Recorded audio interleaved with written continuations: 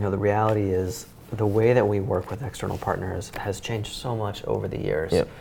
Especially from the days when I was at an agency. It came down to, a creative team going off, spending a few weeks away and doing the big ta-da moment, and nothing gives me more heartburn than that.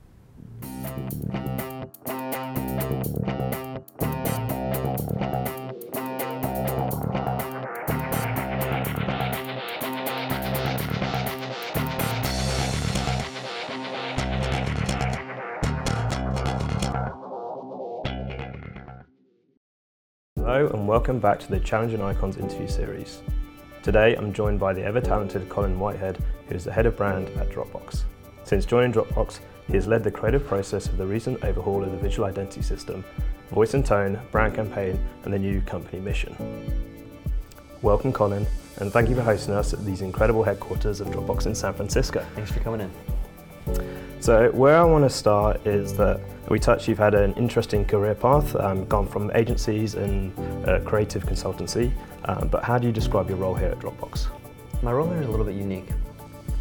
The brand studio inside Dropbox looks after the master brand of the company. So we look at how the brand is expressed inside all of our external communication, of course, like our advertising campaigns, etc., but also how the brand is expressed inside the product, how it's expressed inside comms, inside the company mission or financial kind of communications externally. And so we try to really look after the brand from a really centralized point of view.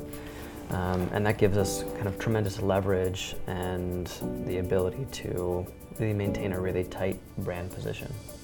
So we mentioned that you came from a production experience prior to joining Dropbox. Which sort of aspects have you leveraged? That, coming in as sort of a creative lead here, being able to empower your teams and to help innovate and get them to reach a higher level? Well, I definitely don't have it all figured out, but I think one thing that's different for me is my craft is in process design. So I'm not the lead writer or the lead designer, and I have a general philosophy about how I approach managing a team as a restaurant owner. Mm-hmm. So I'm not the star chef. I'm just trying to make sure that the front of the house is talking to the back of the house, that there's fresh produce coming in, clean plates. And so I think my role is more of a servant leader to a really, really talented team. I think for the most part in my career, what I've seen is that when creatives are really struggling, it's often because of the process. Mm-hmm. And that's where things break down. They don't have the time or resources to do a proper discovery and exploration, or there's heavy amounts of creative thrash in their approval process or what have you. And so focusing on really designing intentional processes for your creative teams creates a really amazing safe harbor for kind of time and space oases that they need to do their best work. I'm assuming one of the major things here since you've joined was doing the whole identity revamp and kind of wanting to dig deeper into the reason behind why you decided to do the overall process and rebranding Dropbox, and then what were some of the crucial elements and maybe challenges like going through that process?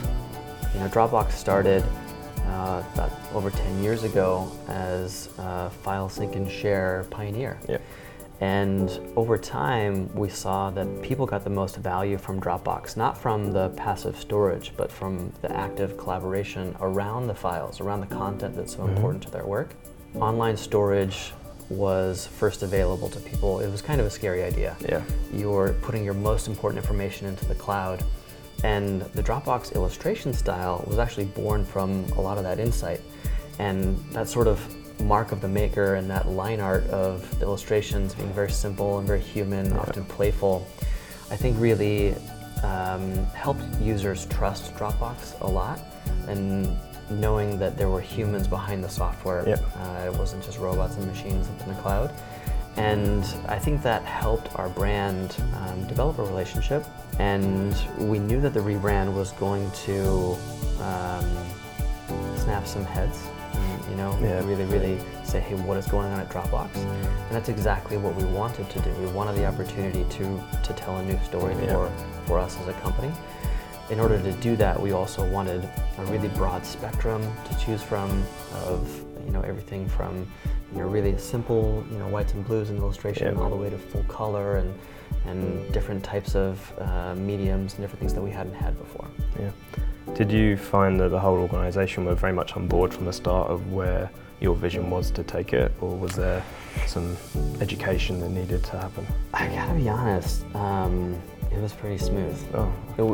We have some tremendous leadership inside Dropbox and people that we've built trust with over time. But I think everyone was really excited. As you tour around the office, you see lots of amazing personality and color. And the Dropbox brand at the time was very simplistic. It was very minimal whites and blues with playful illustration. And so we wanted a lot of that expressiveness and that kind of opinionated stance that we have about design to make it out into the world. And so I think it was a pretty easy sell for us up to leadership. And a relatively smooth process with the partners that we worked with and the internal teams cross-functionally here as well. Yeah, that's great. I know some organisations don't have it quite so easy to get that through, so it's fantastic to hear. So obviously the launch of the IPO is quite a rare thing for a brand to do. Tell me a little bit what that experience was like and how did that change Dropbox? Yeah, it was obviously a new experience to me. It doesn't happen very often for most people in the creative industry at least, and it was a really amazing opportunity for us to tell the story of the company. And for me, it was also an amazing opportunity to hear from our customers because we had to go out and find stories for our customers that we were going to put in a roadshow video.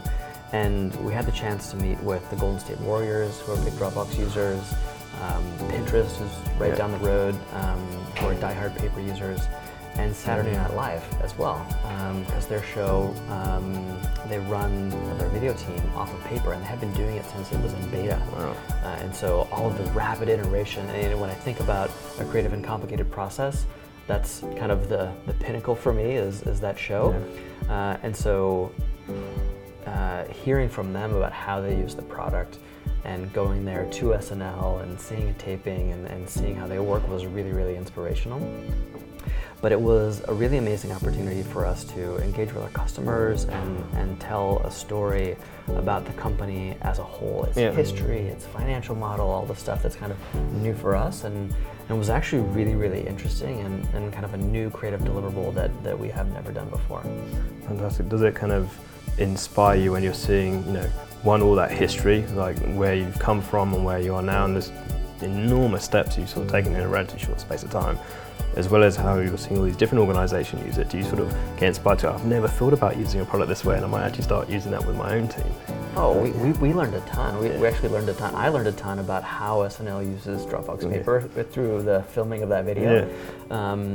It's inspirational. I think for me, I really believe in the mission of the company and in the founder's ability to deliver on that vision.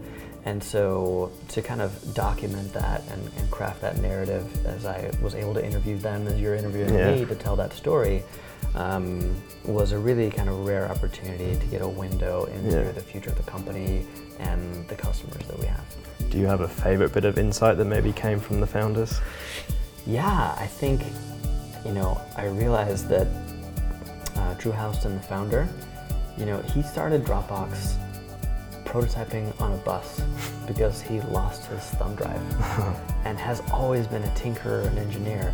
And his ability to have a vision for what this would become is just staggering. The ability for him to kind of leave MIT, start a company with just a small group of people in a tiny Chinatown apartment is just a really inspiring story, but also one that speaks to the innovation that we're always going to pursue in being a pioneer in creating new ways of people, new ways that people can work together. Because I think there's also, obviously, externally, you've got consumers, they're working faster, new software's coming in, but then also, you look after internal as well. So just interesting to hear about how to use sort of the brand steward of this, Dropbox.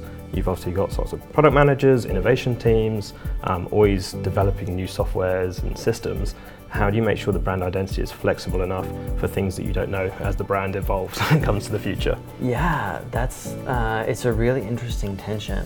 I think that for us, one of the things that we realized early on is that the perception of Dropbox was very favorable. People knew Dropbox, liked Dropbox for the most part, because people just say, "Oh, it just works," and they like that.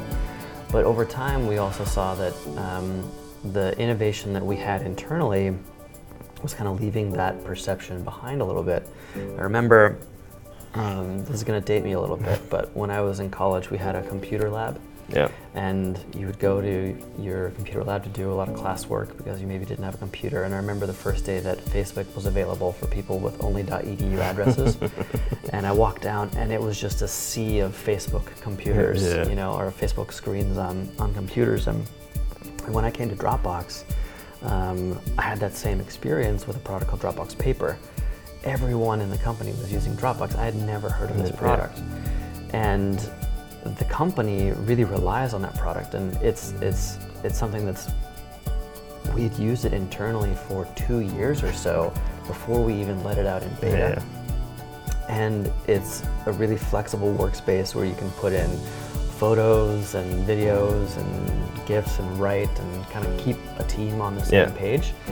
So now I can't live without it, but no one knew about that, and so it took us way out of the kind of traditional job that you would hire Dropbox to do in backing up your files, and gave us a new story to tell, and all the other ways that we improved the regular Dropbox, the core Dropbox product as well.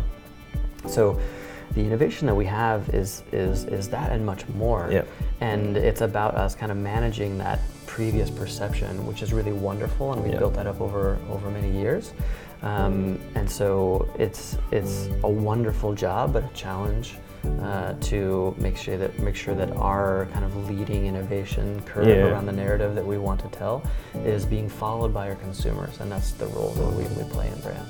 So, obviously, Dropbox on one level has very much a functional part to it. It has to deliver on sort of this cloud storage, but with brands, we know the importance of having that emotional connection to consumers to tell that bigger story about what it's about, and that connection often drives brand loyalty.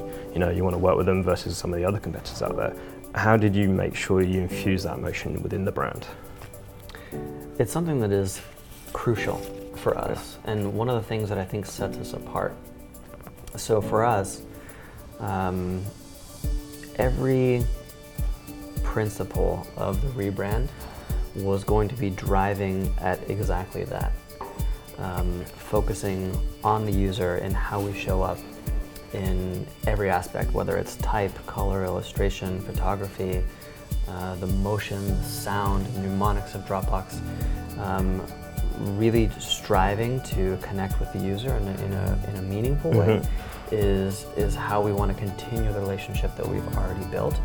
And for us, I think what we've seen over time is that, gone are the days when an IT administrator would just make a unilateral decision about software and just hand it down to people and force them to use it.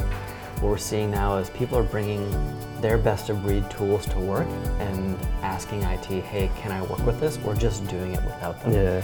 And so our role is to make sure that those tools are secure enough to pass any kind of IT protocols, but also continuing to make products that people love to use and want to use apart from their work, and bring that to their work is something that we care deeply about. So I was fascinated, and I think one of the major differences between our roles, myself being in an agency like Pearl Fisher versus you're an organization like Dropbox, is probably client focus. You can get a lot deeper into the brand, you live and breathe it every day, and you're working with many different production teams, innovation, different organizations inside here who I'm sure have all their own point of view and needs and goals. How do you maintain a red thread through all of that with the brand? Man, it's a challenge. Again, I don't have it all figured out, but when I was at an agency, I was part of a rebrand, and I think that in retrospect, I realized I didn't do a full rebrand. I did an off-brand campaign. Yeah. As a consultant, same thing. Very difficult for leadership to feel the level of investment, from an external employee versus someone that's internal. And so there's in-house. There's a lot more permanency. Yeah. There's a lot more sort of investment in the work that is inherent. But I think similar tensions are very natural in between the business and the brand, et cetera. And so, we maintain those types of tensions and relationships over time. For us, what's been really interesting is having our creative team plugged into the business itself. Some of the most interesting meetings I've had at Dropbox are having an illustration team or a graphic design team meeting with a finance team to understand our business model, understand how we make money, how we engage with our users, and how we gain their trust, etc.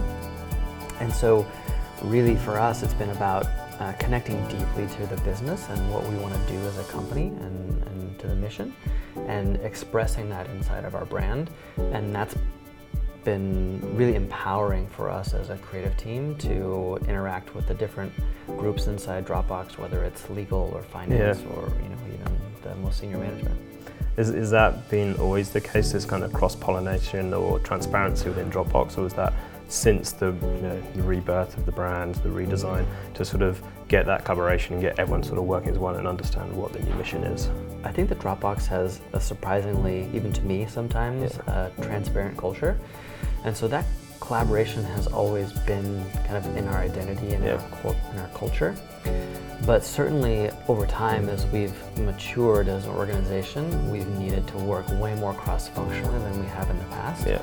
And as we've had so many kind of marquee moments for the brand, through the brand campaign, the rebrand of the design, the IPO, et cetera, we've had a lot of moments to kind of work really cross-functionally in efforts that have touched the entire organization. And have you seen, because I can imagine having illustrators meeting finance people, they're understanding how the business works, but is there also being a deeper understanding of people who maybe not from a creative background, like the power of the brand and the need to sort of invest in it and why we're doing it and what the message is? Absolutely. So even though I'm a process person, what I've seen, and this is just a little bit philosophical, is that often where empathy is lacking, process exists. Yeah. Meaning to say that if I don't understand where you're going to take work and how your process goes, I'm less likely to set you up for success in your process. Yeah. And so as we've started working more cross-functionally inside the company, we actually have been building empathy for our creative process. And so something that's been amazing is to see teams pushing for us to get the kind of discovery and exploration phase that we really need to do our due diligence for a creative project, because they've seen how we work, they understand how we actually make what we make. And that empathy building has been one that has been really helpful for us in improving our process. That's really fantastic. I can imagine if it feels like the whole organization is on the same page, you can move things forward in a smoother way. Was that the same in the rebrand? Sort of doing that, look, everyone kind of saw what was going on, because I can imagine the danger is that you can get a lot of voices then coming into the rebrand, and sometimes you need a little bit of focus in there. Yeah, it's, transparency is a double-edged sword. And certainly if you open up the oven too often, the air is just gonna leak on out and nothing will get baked. Yeah. But for us, the rebrand provided an opportunity for us to be really engaging frequently with cross-functional partners. So we did a lot of pressure testing, a lot of prototyping with product designers or engineers to say, hey, how can we push this? How can we break this? And then it was a lot of communication to the company and all hands meetings, opening up our documentation and our paper docs and making them public to the company so people could go in. And it doesn't mean that we addressed all of the feedback, but we wanted to at least hear people out and engage them. And where there was valid feedback, we'd listen and make those changes. I mean, that's kind of fascinating to allow people to come on that journey and opening the docs to be public, and I'm sure that sort of drove some energy inside, like, this is coming, look at this is really cool, like, get ready, this is coming your way. I think for internal teams, transparency is really crucial because you can often find yourself navel gazing. And so you'll often find an Achilles heel by someone just pointing out, say, hey, did you think about this? Yeah. And you realize that you've been heads down and not considering something that could be, a major issue. So for us, identifying, the accessibility of colors on screens or working through legibility with our type is something that we've valued our external partners or our internal cross-functional partners a lot. Yeah. So obviously undertaking a whole rebrand of an organization is a huge amount of work. And this spring you spoke at How Design Live about the concerns of burnout inside internal teams and creative teams through sort of process. We work faster, we work harder. Are there any particular things that you've developed or processes you've put into your own team to mitigate that? And what are sort of the challenges against streamlining a design process? I think that at a macro level, it comes down to designing process with intention. In the same way you would begin your creative process, approaching the creative approval process in the same way. Yeah. And so for us, it's been just trying to reflect, sit back on thinking about how is the best way to do the work before we decide what we are going to make. Deciding who our stakeholders are going to be, how many reviews are we going to have, what is the cadence that we're going to have, aligning on a really objective creative brief ahead of time.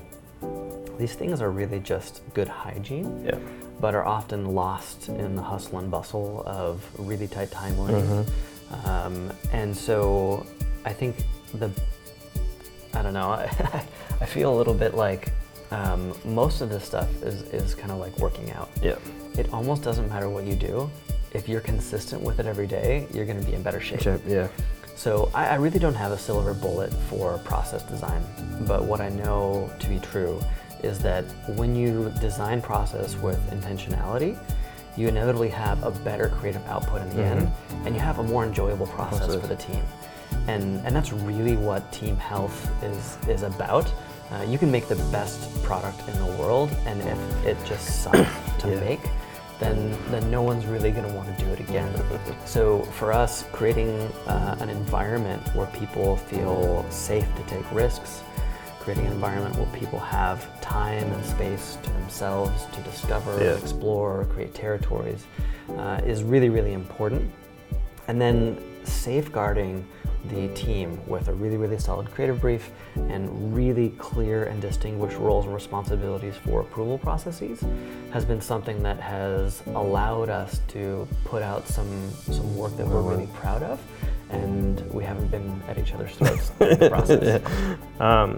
Now sort of touch on, you said, you guys had paper in here 2 years before we even heard about it. And you've got a lot of probably very exciting projects going on. Is there anything we can get excited about you could allude to that might be coming out from Dropbox in the next coming months or years? Without breaking any NDAs. I don't have anything to announce today, but I'm really excited about how deeply we've been integrating with lots of our partners.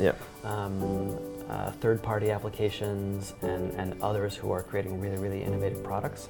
And the things that we've been building in-house, I think, are going to really benefit creative teams in particular in providing focus and flow in lots of different types of workflows that are unique to our industry. So selfishly, I'm excited about a lot of the tools that we've been able to play with internally, and for those tools to kind of be shared out to the world. Oh, awesome. Well, I look forward to finally seeing some of them in the sort of hope not too distant future. That's cool. So we've had a number of kind of quite tough questions and lofty questions, and we developed a little quick fire round to kind of get to know you a little bit better. Some work related, some not, just to get under the skin of what makes you tick. Are you kind of up for some fast-paced questions? Let's do it. Cool. Awesome. So question number 1, in 3 words, what are 3 key ingredients that a creative team needs? Time and space oases. That's pretty good. I'd always put snacks and someone picking up the beer tab. Oh, that's more than 3 words. True. So when you were younger, what did you want to be when you grew up? I wanted to be in advertising. Yeah? When I was 16, I storyboarded Super Bowl car commercials. Awesome. I had seen a Goodby Silverstein Yeah. Partners spot for Got Milk, and I thought it was so funny. And the fact that they could get me to laugh that hard inside of 30 seconds, I said, this is what I want to do. And that was actually my first job, was out of college at Goodby, working on a Super Bowl account. Do you still have those storyboards tucked away? Oh, I'm sure my mother Mom's does got them. somewhere. Yes, and they're probably horrible. I'm gonna have to dig them out sometime. Yeah, there's a reason why I didn't go into design. Okay, question number 3, Giants or 49ers? Both. Both. I think that's the only answer. What is your favorite app that you can't live without?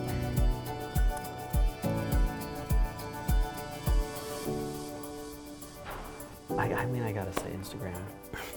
I'm vain. The I selfie? Just love it. Yeah, no, not for me, but I think I would say Instagram. Yeah. Honestly, I follow and engage with brands there, and my feed is actually really engaging, that I've curated a little bit over time, but I'm not on Twitter. Yeah. I go on LinkedIn occasionally.